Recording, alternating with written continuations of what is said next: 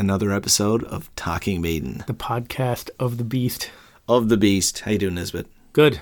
Part 5. Part 5. Early years. Part 5, early years, yep. Early years. We've Finish it off now. Yes. We've gone from Harris hits puberty, and we're going to take it We did. We started in 1971. Yeah. We got some feedback. More spare rib. Yeah. More spare rib. I love that. We got lots of feedback. Actually, I'm going to play some feedback at the end of this. But people have been getting a big kick out of this. I think people are enjoying it. They enjoyed it. It's cool. We're getting a lot of good feedback. And this is, I guess, a 5-parter in the end, if we can grab it, which we will. Yeah, we will. We will.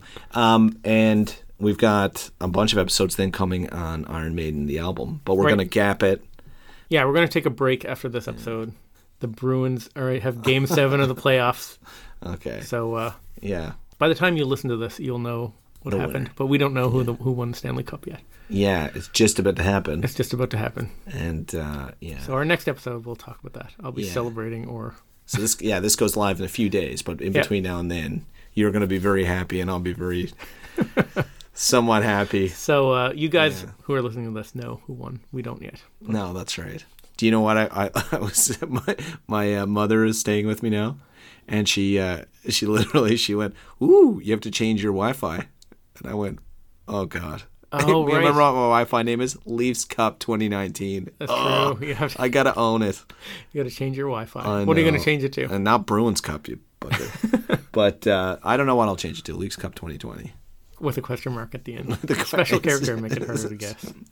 All right. Let's get into this beer. Okay, I'm let's dying. do it. Yeah, I'm still coming out off this cold, so I need this to kick me in. Is this beer? This is one that's brought back from Nova Scotia. My brother lives in Nova Scotia. Deadly. So we've done a bunch of Nova Scotia beers on the show before. I was up there last year and came back with some beers. Yep. And yeah, it's awesome. So this is the Made Here by Us Nova Scotia Pale Ale. Now, it's from the Craft Brewers Association. It's a community beer for the Crafts Beer Week in 2019. Do not spend your time worrying about those wasted beers. All right, here we go. So I should have said this is by the Saltbox Brewing Company. Saltbox, okay. It's one of these. Pour you up first. It feels like it's been a while. Yeah, it has. It has. Well, it's been a week, but yeah. This is great. What did you say this was, a pale ale? A pale ale? I'm right into pale ales now. Citronella hops. Oh, that's awesome. Smells great. It's really good. Oh my God. I wish I had a straw now, but one less sea turtle. Yeah. We'll get into finish off this part 5. Yes. The early years. So when we left at last, right? If I recall, we were just at the precipice of the Soundhouse tapes. Is that what was happening? The Soundhouse tapes were just released. Okay, I'm going to speed through. Yes. A recap. Yes. If anyone's binge listening to these 5 in a row. Yeah. Oh yeah. First of all, if this is your first episode, go back to part 1. Don't start at this one. Well, you can. Yes. You can do whatever you want, but it'll make more sense if you listen to them in order. That's right. And anyone that's binge listening to this has to hear like 5 recaps from 4 recaps, one in each episode. Yeah. On that note, someone wrote in an email recently. They're like, "Oh, I've been binge listening. I found out 5 weeks ago. I'm at episode 30." And I just wanted to reply, "Hang in there," because some of the early stuff. But anyway, go on. So 71, Steve Harris buys a bass. 72, 73, Steve Harris is in Influence, then turns into Gypsy's Kiss. Joins Smiler in February 1975. Forms Iron Maiden at the very end of 1975, almost 76. We talked about Palmieri O'Day, Terry Ranson, Dave Sullivan, Dennis Wilcock, Bob Sawyer, Dave Murray. 1977, we talked about the logo.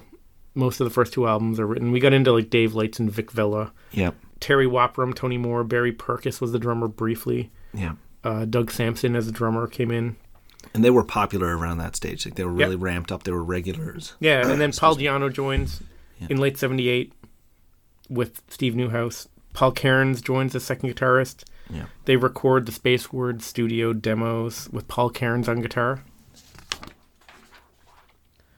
And Neil Kay kind of gets the demos, takes them to the Heavy Metal Soundhouse. Paul Todd joined for a week. Yeah, that didn't work out so well. Rod Smallwood comes on board, decides to manage them. They get Tony Parsons as second guitarist. Yeah. They record the Manchester Square Studios demos. And then we are at November 9th, 1979, the Soundhouse tapes are released. Yes. So that's where we left off. And then we talked about my Soundhouse tapes, which, Yes. Yeah, that took a while. So we're not going to get into my copy of the Soundhouse tapes again. But I have some other albums here that we're going to look that through we'll today. get to, yeah. So who's in the band right now? Just restate it. Paul for us. Di'Anno, Yes. Dave Murray, Steve Harris. On guitar, Tony Parsons, and the drummer is Doug Sampson. Yeah, no, Dennis Stratton. So That's this is right. late 1979. That's On the right. verge of like the album about to go record the album. Yeah. Okay, cool. Excellent. All right, so the Soundhouse tapes. You have a copy. You also have a cool copy here that you picked up this week. Well, that was when we were at the vinyl fair. Yeah, that's like an unofficial Yeah. copy of the Soundhouse tapes. It's called Iron Maiden 1978 to 1980, the classic studio tracks. Yeah, that's right. That's what it says on the back. It's called. I haven't actually Yeah. figured out much about this. It's called Thundersticks Kings of Metal Series number 6. And the gentleman who sold it to you there, he said that these are one of those under European laws. I guess. Yeah. Well, it's the same thing, but it's one of these recap kind of public Yeah. that are out there. So it's not actually an Iron Maiden production, but it should be studio quality. Well, studios they can get, I guess. Obviously, So this the has a Soundhouse bunch of tapes. collected early stuff on it. Yeah, so But, that's cool. Yeah. I'm not actually counting that in Yeah. in this history. I'm not even going up to when this didn't come out until 1984. So that was like some European company went and scrounged all these early recordings. Yeah. So I'm not counting that one. So November 14th, 1979. Yeah. That's where I'm going to pick it up. Iron Maiden plays on the radio for the first time. So they're on the BBC Radio 1 Friday Rock Show. Okay. November 14th, 1979. Studio 6 BBC Studios in London. And they play Iron Maiden, Running Free, Transylvania, and Sanctuary. So this is them on the radio for the first time with Tony Parsons on guitar and Doug Sampson on drums.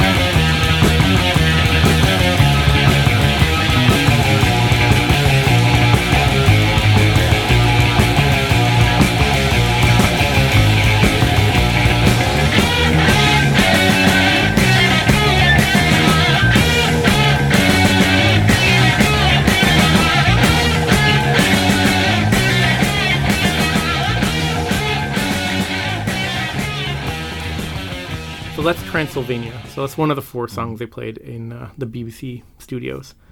So that's with Tony Parsons on guitar and Doug Sampson on drums. I have another clip from that BBC sessions too. This is Running Free.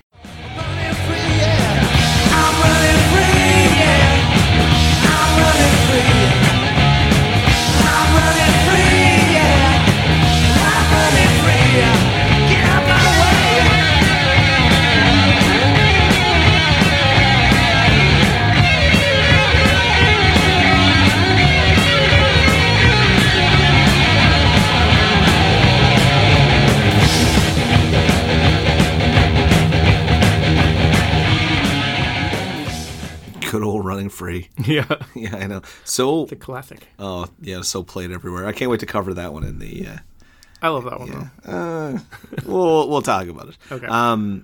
So the BBC, because I've seen this before. I think we covered it on the podcast. Right. Where did you get this? Where was this So recorded? this was released in Eddie's Yeah. archive. So Eddie's right. archive are these 3 double CDs. I have them here. This is Beast Over Hammersmith. Yeah. We already covered this, the Still in the best of the original B-side, plastic. and this is the BBC archives. Yeah. Still in the original plastic. Yeah, still sealed. Still sealed. Still the Eddie archive CD still sealed. Yeah, because I remember we covered them. I don't think those are not available on vinyl. No. There might be bootlegs of them floating Bootlegs around. of but- them. Yeah. Yeah, but this CD here, BBC, it has a pretty cool Yeah. cover. I love that. It's a real rough Eddie. Yeah. Yeah. No prayer era. But Eddie. we went into that at some stage. I'm sure we did. We might have. We touched something off it because I remember going through when that was printed and how it was printed, and I think we had a big debate about why it wasn't on vinyl and how they got the recording, and you had some background on it. Yeah, I remember talking about Eddie's Archive a few times. Yeah, because when we had, I think it was during the B-sides episodes that came up. Yeah, that's what I'm thinking. When you just mentioned it, I was like, that seems so early for the BBC Archives. For me, for some reason, I thought it was they were playing after or in between tours, and it was kind of thrown out later as a live concept. But this is really early on. Well, the BBC Archives has, it's a double CD, so there's tons of recordings from all over the Maiden's career. It's not just all early stuff, yeah. That's it, actually. That's right. So it does cover a lot of tracks in later tours. Yep. Which is why it's all over my live disc. This one here, the Beast Over Hammersmith. Yeah. This would be a great live album for us to cover in an episode. Oh, yeah, absolutely. It's like peak Maiden. One of their many, many peaks. That's fantastic. Yeah, we got to get into that. So that's that's awesome. Yeah, that's the BBC. That's their first appearance on the radio. Yeah. BBC One Radio, or Friday Rock Show. BBC Radio 1 Friday Rock Show. Yeah. From November of 79. Something else I want to note is, so Paul Cairns, Tony Parsons, and Doug Sampson. The three of them, we went through, we listed off, we went through like so many former members of Iron Maiden. But these three, Paul Cairns was on Soundhouse Tapes, and Tony Parsons and Doug Sampson are on a few of these releases. Yeah. These early ones. So those three, I think they should stick out more than the rest. Yeah. Because they were actually recording members of Iron Maiden. Yeah. Where a lot of the guys, they played some gigs and then they were in and out of the band. You know what I mean? That's right. And it's so close, too, man. It must be so painful. Yeah. To look back on it. Yeah. Yeah. Wow. So after that, there's another lineup change. So November 1979, this is the same month as these BBC recordings. Tony Parsons is fired by Ron Smallwood on his birthday. Really? Yeah. On his birthday? On his birthday, Rod Smallwood fires him from any reason? Rod Smallwood says that he wasn't good enough to match Dave Murray. Yeah. He played like 30 shows overall in his career with Maiden. Yeah. But I have a clip. Okay, so Rod Smallwood says that Tony Parsons was not a good enough guitar player to match Dave Murray. That's what he says. I have two clips here. This is live from the Ruskin Arms, October of 1979. So this is a month before he gets kicked out of the band. A little over a month. And it's two guitar solos. Because the Iron Maiden guitar players used to always take a solo in the middle of the set list. So I have a Tony Parsons guitar solo so you can hear what his guitar solo sounds like.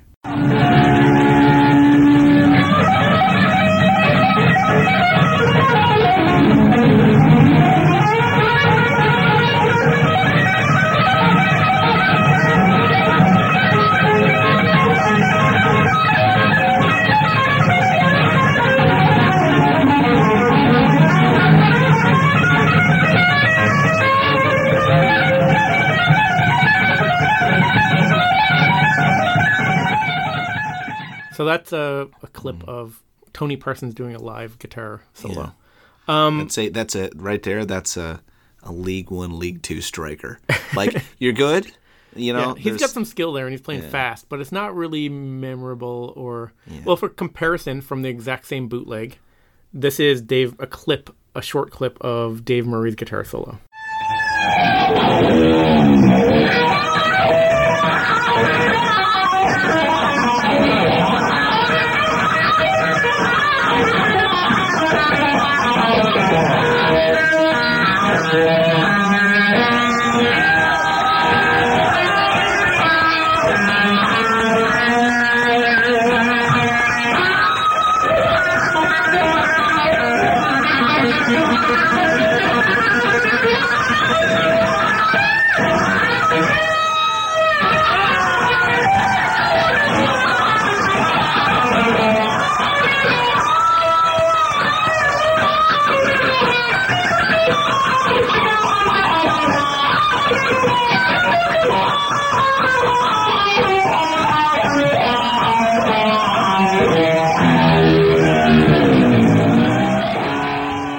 So that's Dave Murray. Yeah.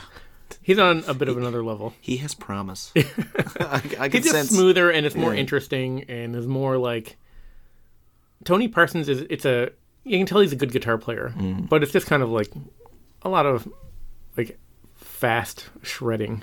Yeah, and you don't really realize sometimes how big that area of London is, because you hear about these few bands and these few things. You're like, oh, Samson's there, and all these players are bouncing around. Yeah, but it's a pretty big arena for talent, and there's a high bar there. Yeah, you know. But just hearing Dave Murray's immediately afterwards, you're like, yeah, it's not. There's so recording, much more. I don't know how to describe it. Yeah, it's like there's more personality in his solos. It's more. You know what I mean? It's more Dave. More charisma in his solo, in his playing. So it's more good. More good. Dave Murray. More good. He turned down the suck, turned up the good. Yeah. So November 25th and 26th, 1979. Yeah. They go into a studio again as a 4-piece because they just lost their guitar player, Tony Parsons. They record 2 more demos at Wessex Studios as a 4-piece. They did Running Free and Burning Ambition. So Running Free would later be released on the Axe Attack Volume 1, 1980, which is a compilation, which I have here, which we'll get into in a bit. Yeah. Burning Ambition, that would be the B-side to the Running Free single eventually. So that's the version that we're familiar with. It was recorded from these demos. Okay, so these are demos. So really what they're doing here now is they're booking small amounts of time. They're recording demos because Rod's building them up to get full studio time, and he's probably pumping them to there's a big push to get material out on stuff. So that's why you have, And it's not just selling things. They're probably building a case to get Iron Maiden made. Is that what they're doing? Because, I mean... I think they really want to just have product out there. You know what I mean? So they're getting on these compilations. That's right. Yeah, and they're playing... You saw they played the radio for the first time. Yeah. But they're just... There's a big push. There's like a lot of momentum in the band right now. That's right. So wait now. So where were these demos recorded? Wessex Studios. Wessex Studios. In London. Yeah. Okay, and they did release them. They released them on. Let's hear some clips. So Running Free comes out eventually. This demo will be released on the Axe Attack. And compilation. And so while they recorded Running Free in the BBC, it got released later. This is the first recording of Running Free. They played it live a ton of times, but this is the first recording. Right. Yeah. I'm running free, yeah. I'm running free. I'm running free, yeah. Oh, I'm running free. Get out my way, out my way.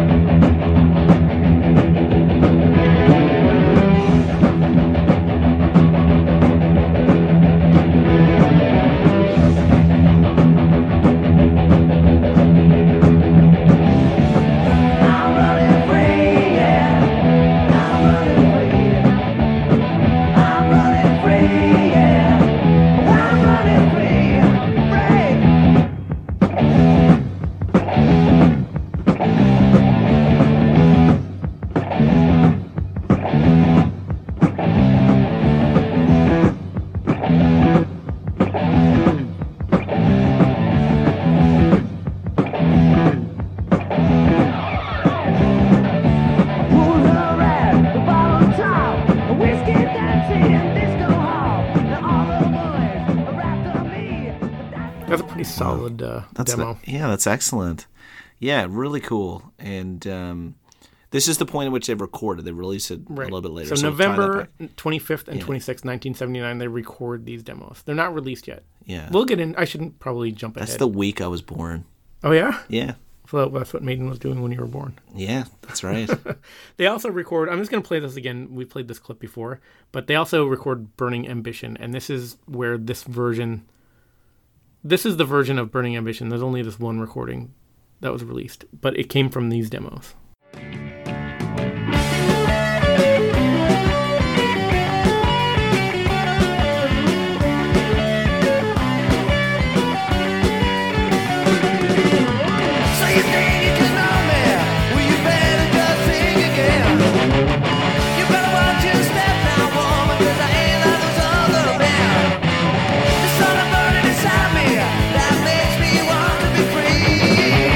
I wanna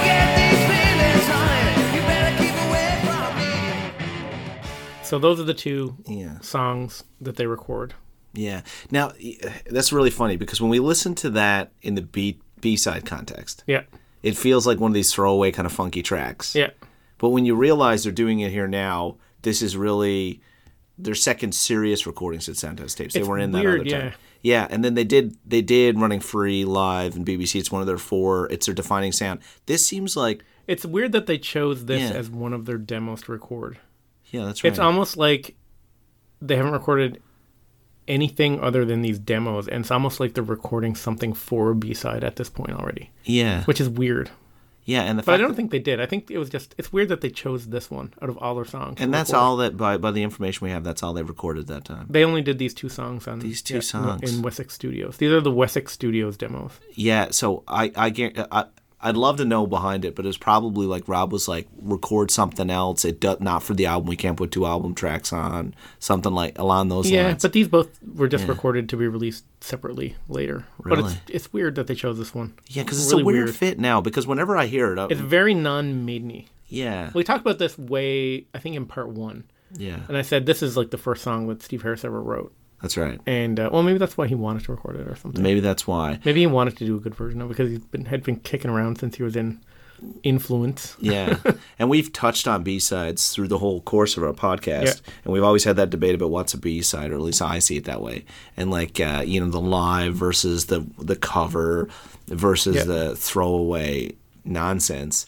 And I always, in that context, I always looked at that and this is kind of like playing around. And I think when we brought it up, you were like, he'd written it long ago, so it had meaning to him. Yeah. It kind of has a feel like where Paul went with his solo stuff, which I didn't like. Well, to me, it sounds like Wishbone Ash, Yeah. which is what Steve's favorite band was At the when he time. started playing bass. Yeah. Yeah. Yeah.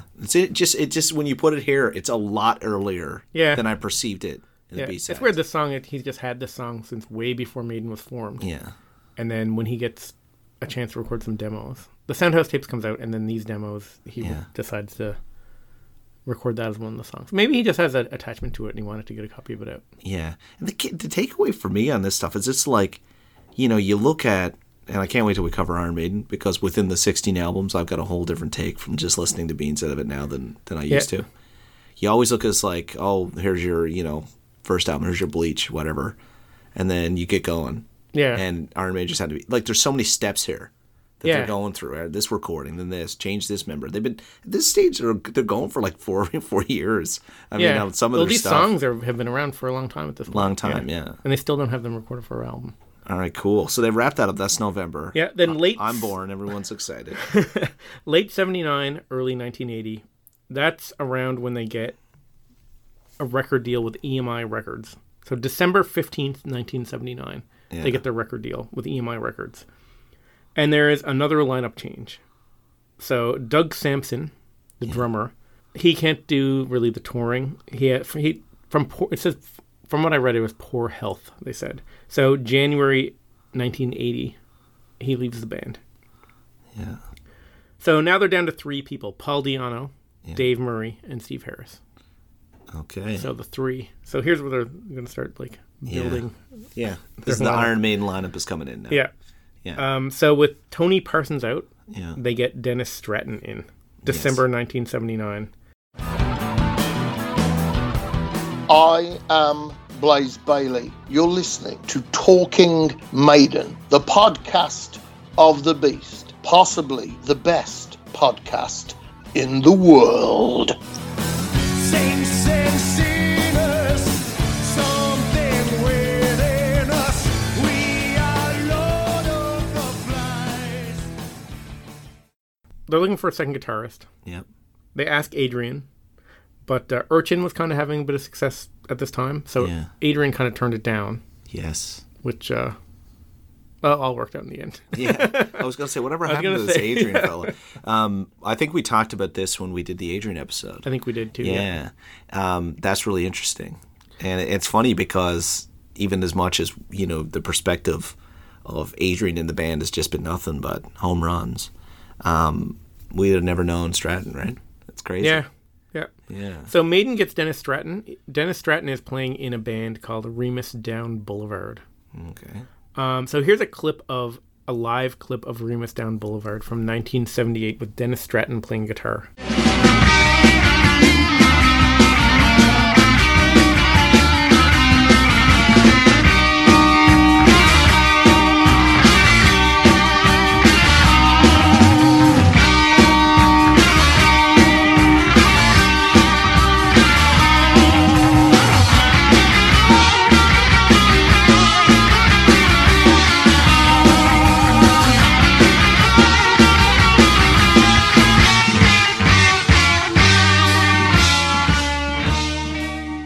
So apparently Steve Harris sees Remus Down Boulevard at the Bridge House.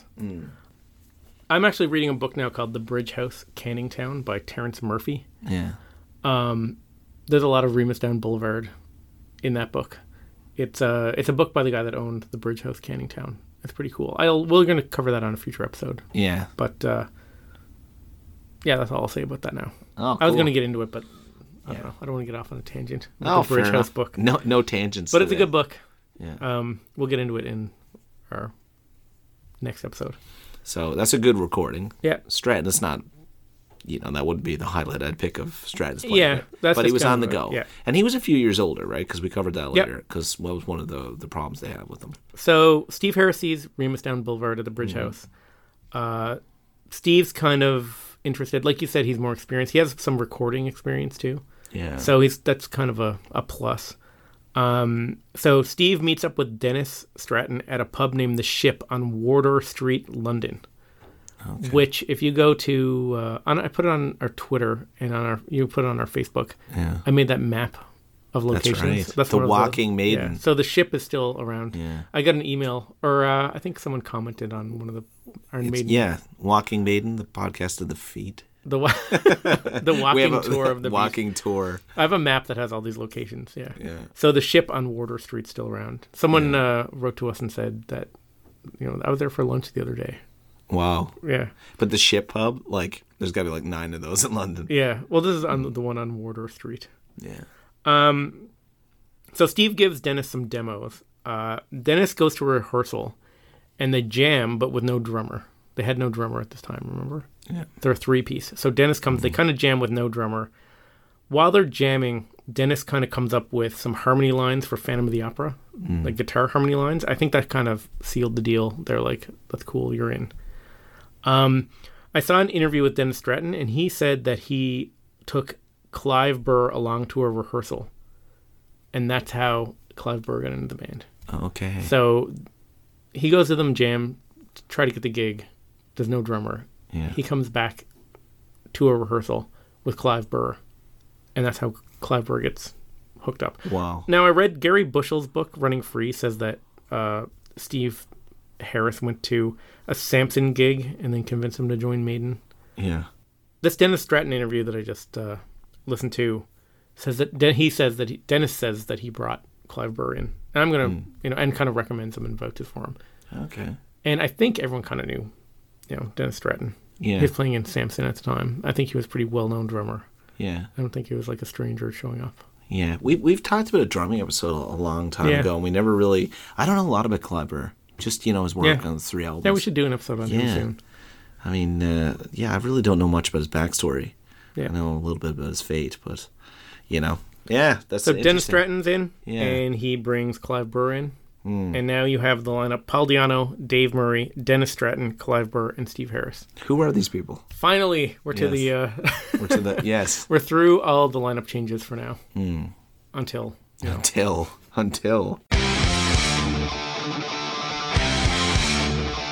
Hey, this is Linda from the Iron Maidens, Hi, this is Courtney from the Iron Maidens. and you're listening to Talking Maiden.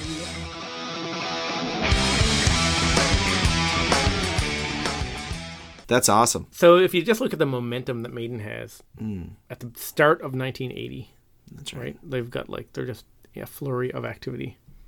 So January 1980, they go in the studio and record their first album. And the next few episodes, we're going to get into this. There's a bunch of different sources with different takes and different whatever, and I got all of these sources and kind of picked them all apart. Yeah. And I think I figured out the definitive version of what happened. Oh yeah. So, there's some dates that are kind of thrown around or whatever. Yeah. Dennis Stratton says December of 1979 they recorded the album. I don't think that can be true because they toured up until December 22nd of 1979. Yeah. I read a few places, including a newspaper clipping that said February 1979, which can't be right because the Running Free single came out in early February. Yeah. So obviously the recording was done. Anyway, I'll get into that when we do the album episode. But from best I could figure out, January 1980, they recorded the first album. So February 1st to February 11th, the Metal for Mothers tour starts. February 1st, 1980, the tour starts. So they tour the Metal for Mothers tour. They play every single day, 11 days on the road. And then they pull out of the tour because they have to complete mixing of their album. So they recorded in January. February, they go on tour. And then they have to pull out of the tour. And then February 8th, 1980, the first single, Running Free. So this is a Running Free single. Okay, so you got the vinyl here, yeah. So they released this, but this is the recording that happened in Germany, you said. Is this right? No, this is the album version. This is the B-side. album. The B-side is from that recording before. So, if you flip it over, you can see Burning Ambition is the B-side. Yes. And that's from the Wessex Studios demos. Okay. Yeah. Okay, so the Wessex demos was just basically a first pass Running Free studio that was never really released. Well, I'll get to that now in a bit. Oh, cool. This is awesome. So that's the first Maiden Running Free. That's the first album. And you can see Eddie's face is kind of in the shadows. So you can see, because they didn't want to give away the Eddie face. You know how Eddie's going to be, he's so prominent on the first album? Yeah. So they didn't really want to show Eddie. So they kind of kept his face in the shadows. So you know what I mean? Yeah, ironically, the person who looks like is running away. It looks like Bruce. Oh, yeah, it kind of does. Almost. At the age.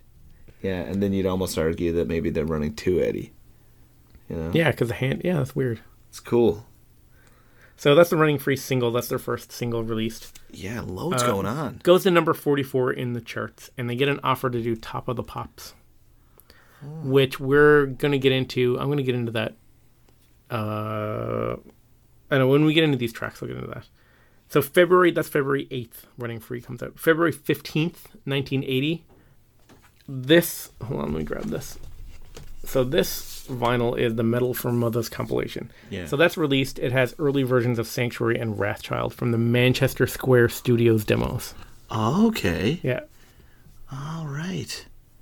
Yeah, so you see, when I always looked at these, I always thought that they were just from the album, plucked out and sold. Those are demo versions, yeah. Those are demo versions. Yeah. Really cool. So I have a clip from Wrathchild. So this is Wrathchild. Yeah. From the Metal for Mothers compilation. It's a bit slower. It sounds a little rougher and rawer too, but compare this to the album version.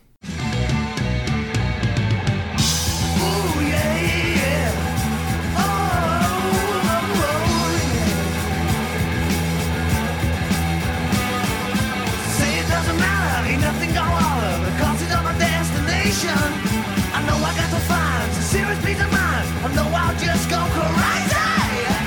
And now I spend my time looking all around for a man that's nowhere to be found.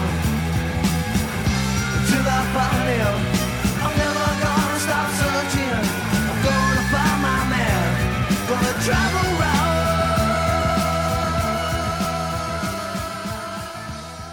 So I think that's maybe the best version of Wrathchild that's out there. Ooh, I disagree. Maybe one of them. I don't know. That's awesome. Yeah. So that's the Metal for Mothers compilation. Man. Yeah, there's some really good songs on there too. God, I didn't know that I'm surprised. So all this stuff is coming out before the first album's released, right? The first album's not released yet. It's recorded and mixed, but February 22nd, 1980, they play Top of the Pops. Yeah. And they're told to lip sync. But they say that they won't play it unless they can play live. So it's pretty much unheard of. The only time that ever happened before was 8 years before The Who played live on Top of the Pops. Every other person that ever played, they always lip synced. Yeah. Or played along to a recorded track. So they play Top of the Pops and they play Running Free. And here's a clip of them on Top of the Pops. I spend the night in LA jail. Listen to sirens wail. They ain't got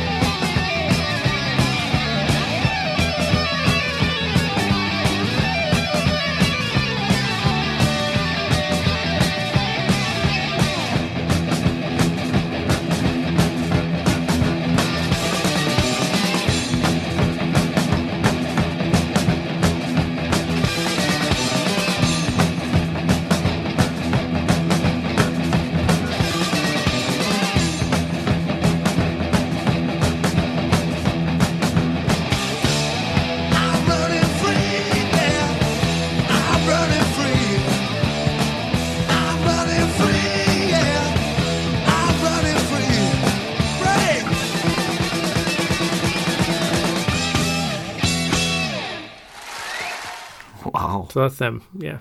So it was a big deal that they were going to play Top of the Pops and not lip sync. Also, sometime in early 1980, and I looked everywhere trying to figure out the exact date. It's very early 80, I think January or February. This compilation comes out.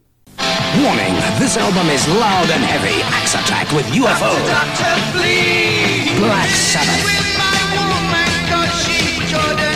Axe Attack with Gillan. Rainbow.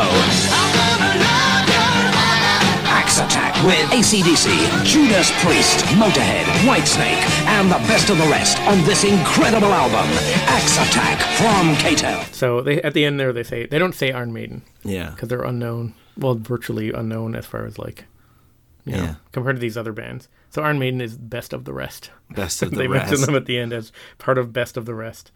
So they get on this compilation. This is also released before the first album. Okay. So this is one of the first Maiden. This is one of the first releases that has a Maiden song on it. But I mean, can you imagine they're coming up? They have their album recorded. It's just about to come out. Hasn't come out yet. And they get put on, like, Iron Maiden gets put on a compilation with, like, Black Sabbath, Aerosmith, AC/DC, Judas Priest, and UFO, right? Like, Steve Harris loves UFO. Yeah, like they were all actually at their peak then, too. Yeah. All those bands. Yeah. Like Aerosmith. Yeah. Like, this is a really good... Sabbath was bigger than ever in them. Yeah. Yeah. So that's you can crazy. see that they're kind of poised to, like, take off. They're, like, to be put on a compilation with those bands. Wow. Yeah.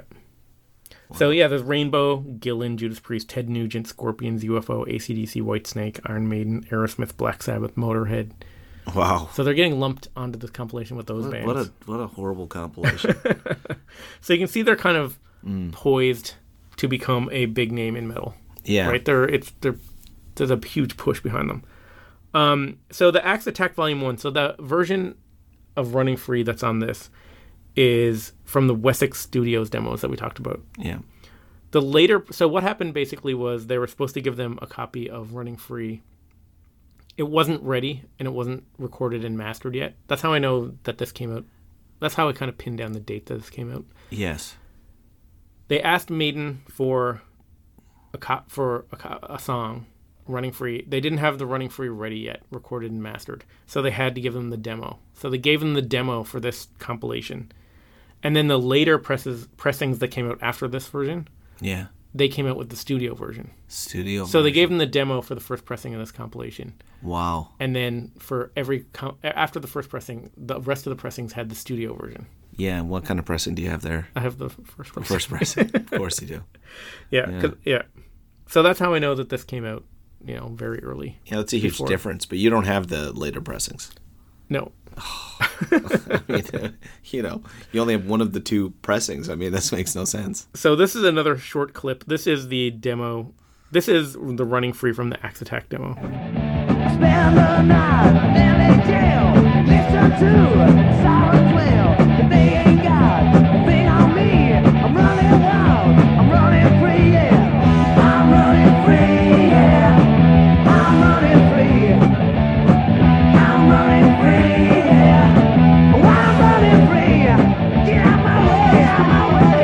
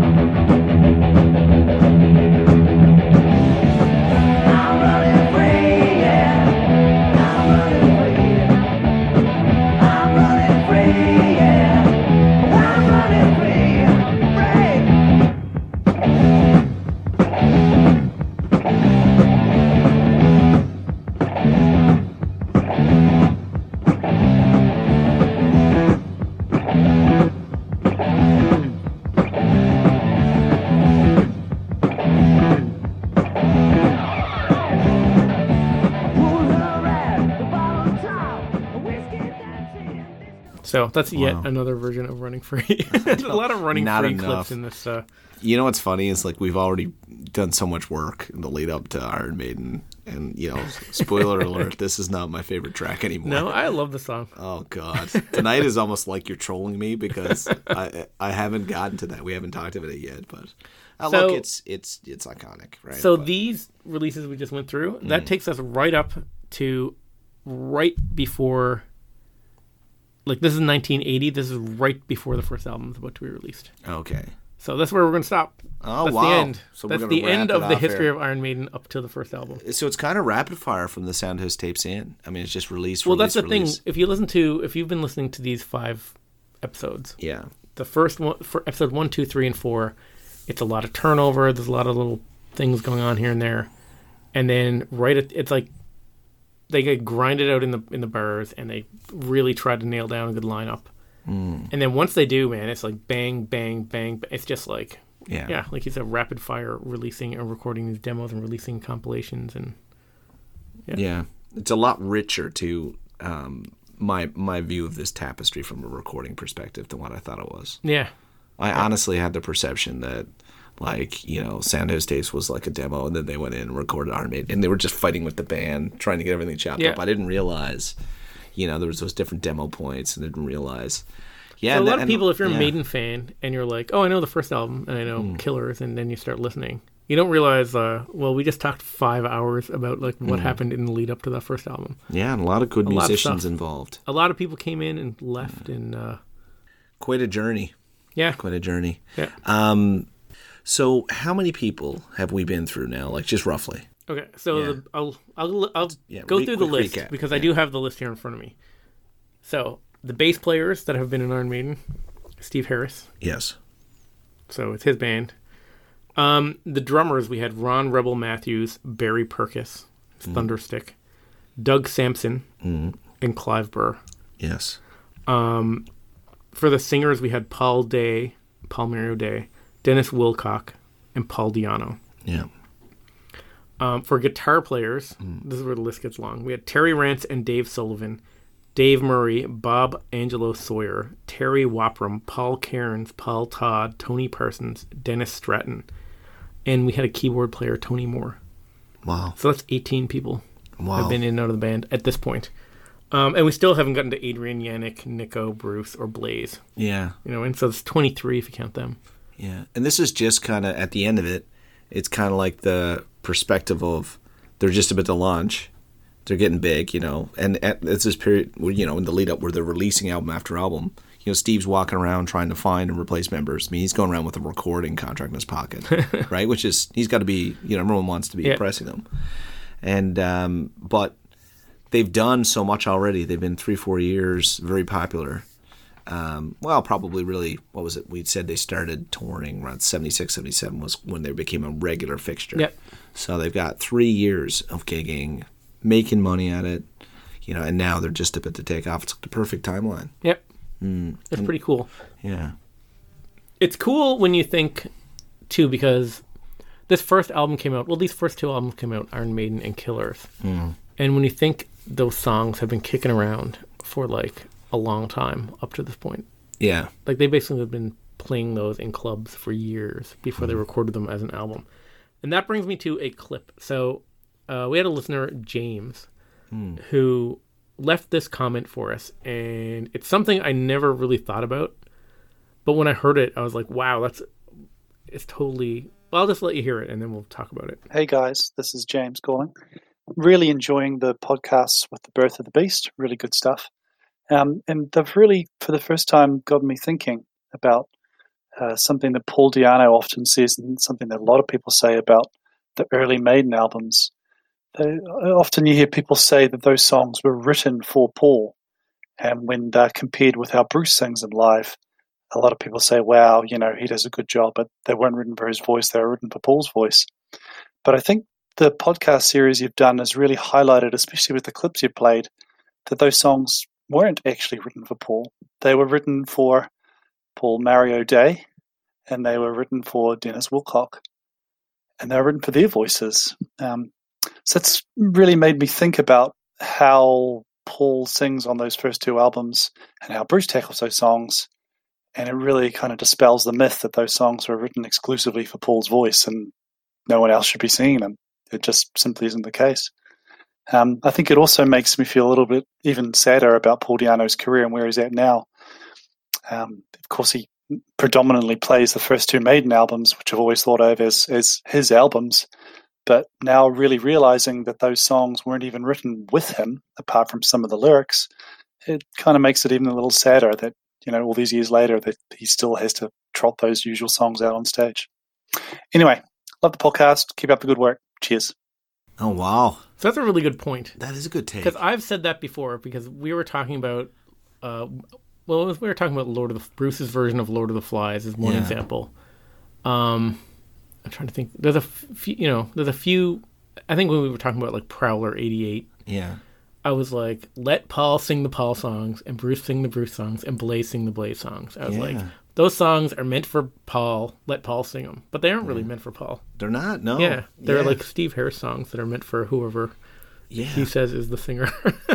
Yeah, and that's a great perspective. Yeah. And in the lead up to this, and kind of when we did earlier before, I kind of had this view of like, okay, when Paul gets together, like where we just talked about before they had the second guitarist and the drummer, like the kind of the nucleus there of what became the Iron Maiden team. When they were together, that was it, and everything else was just a bunch of people before. Yeah. But this longer, deeper dive, especially watching the evolution of some of the songs, some of the recordings, especially some of the early recordings of the other singers, he's right.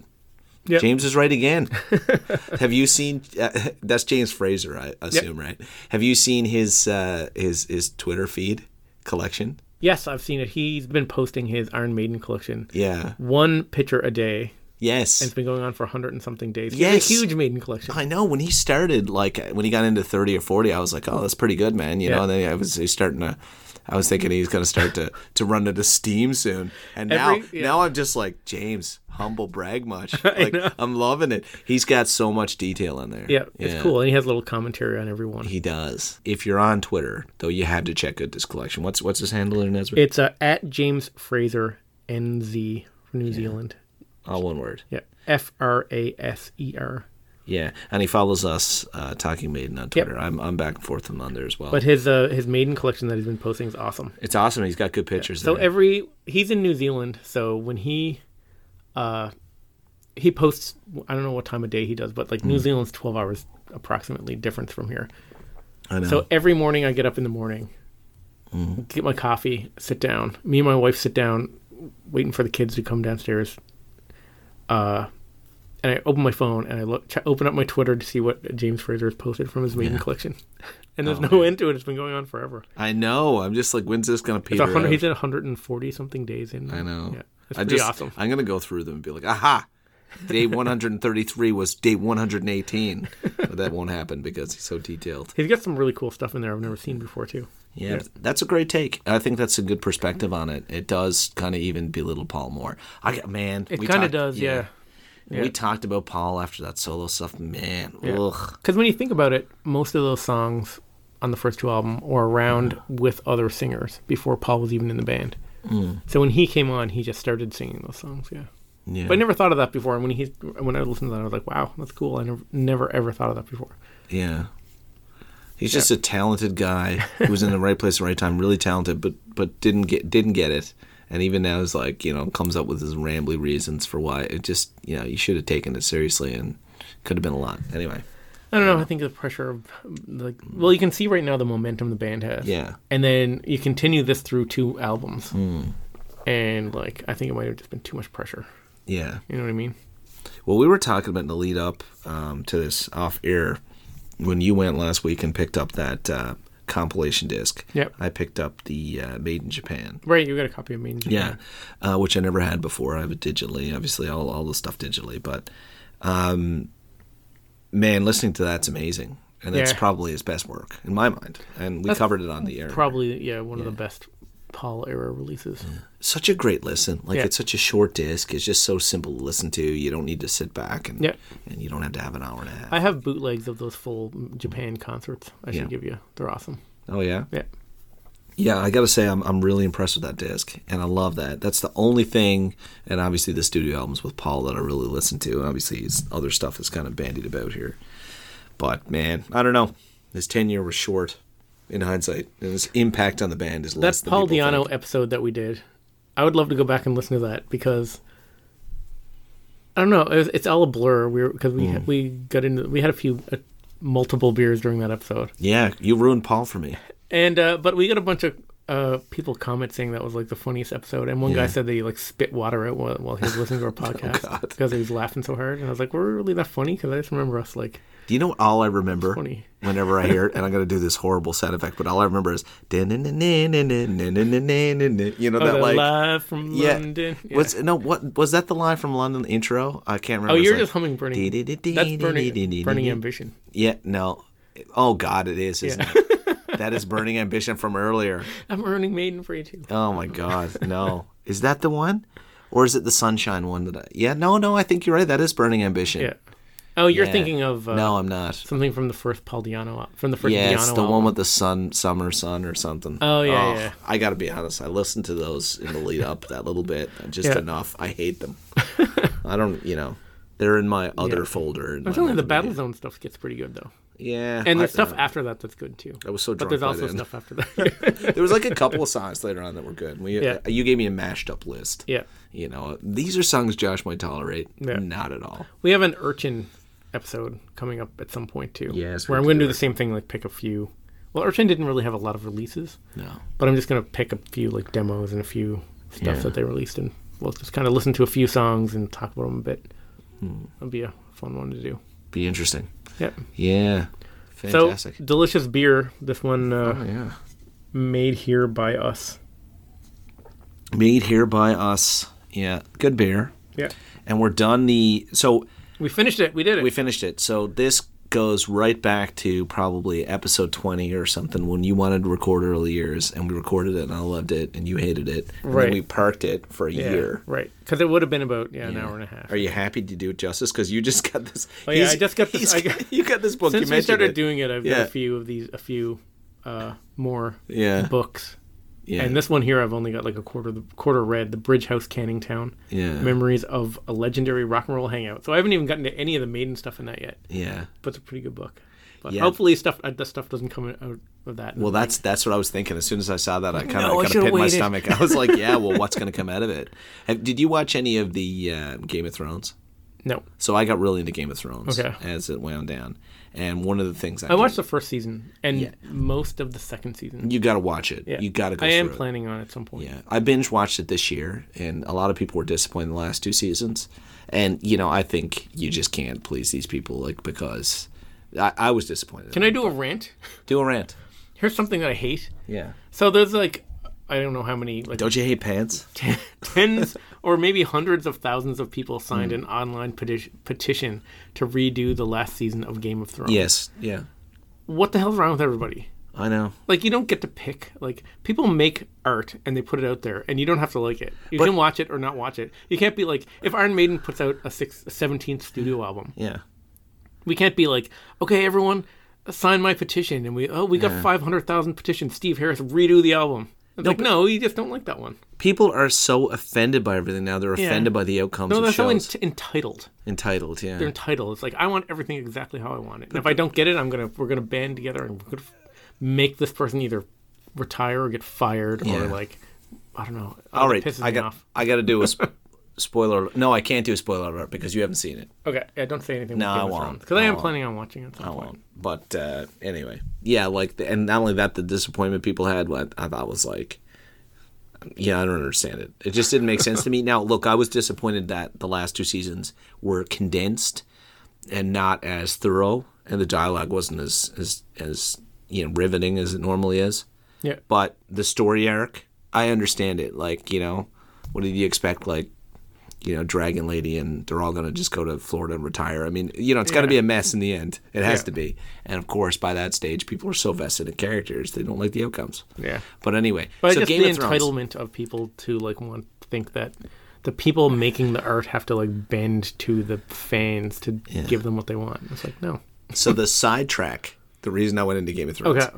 is one of the characters becomes a three-eyed raven, Okay. which is kind of a magical thing. Game of Thrones, the books explain it all, but I'm not Okay. reading the books. Like people are like, oh, and the books explains it all. I'm like, yeah, I don't have time. Like, I love the idea of Yeah. reading all the detailed books, but Just get the when audio book. yeah, when I was in high school, I played D&D for years. I got that out of my system. I'm spending my life now doing fun stuff, sex, drugs, and rock and roll. So there's no time to read 40 hours of a J.R. Martin book that's already in HD. Yeah. But anyway, but there's this character who can see everything in human existence. And when I saw it, I was like, "Oh my God! If Nesbitt could meet the three-eyed raven, everyone else would be like, who's going to sit on the throne?" You'd be like, between 1977 and 1978, it says here that in the Stonehouse logs, it says that they played 4 gigs, but it says here played 2. I need to know, did they play 1? Can you warg there and view it for me? Also, who was recording it? How were they recording it? Who was there? I want to know the exact dates of the recording. Of, 4 days later, the guy would be like, "Get out of my tree! No more questions, Nesbitt. No, wait, one last question. Spare rib." Like worst raven ever. Yeah. So that's the thing. He had a view of all human history. So basically where I was So going he would with have the earlier. foreseen all of these Maiden albums and releases. Yeah. So are you happy with your perspective on early Maiden? Oh yeah.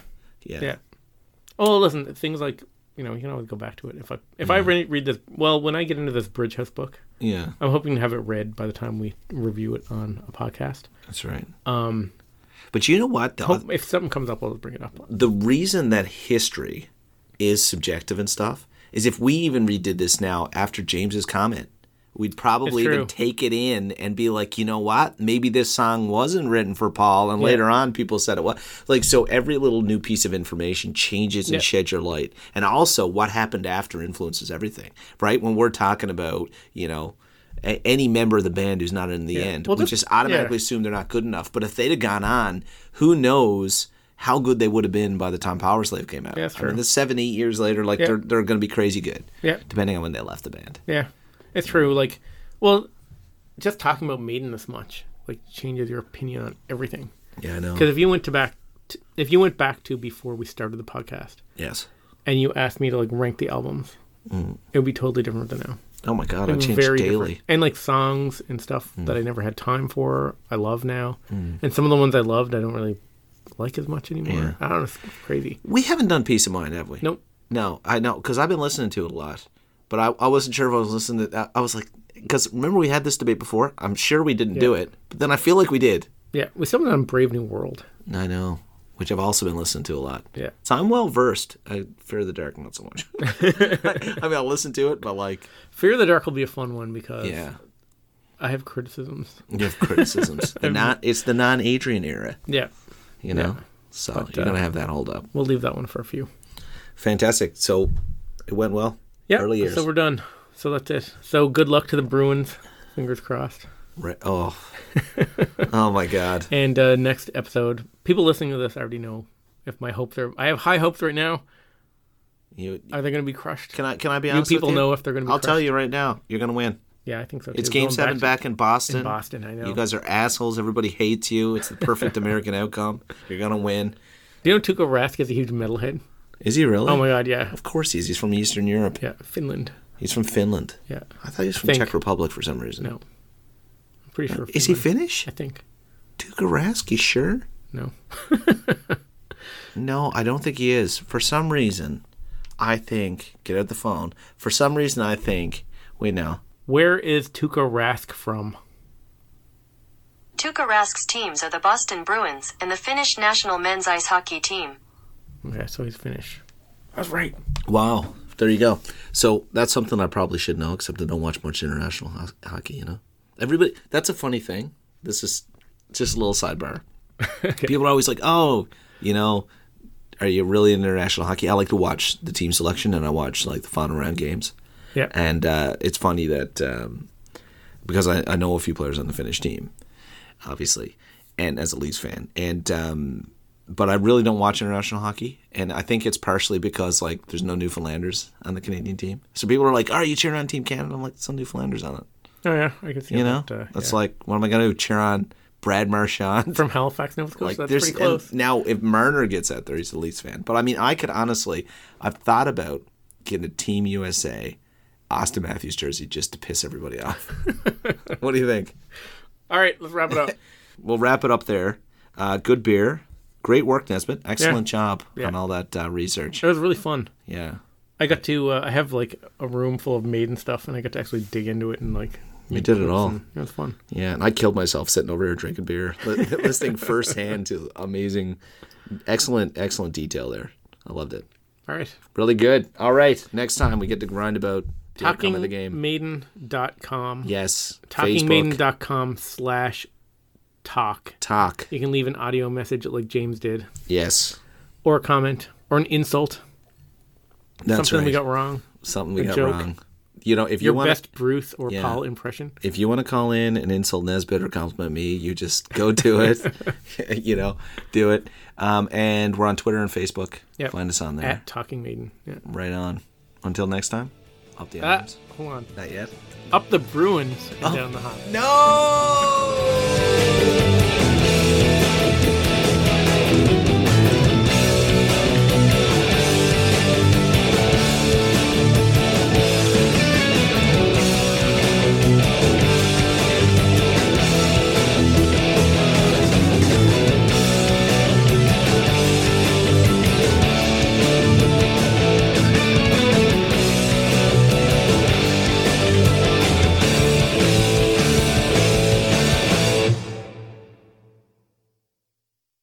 Come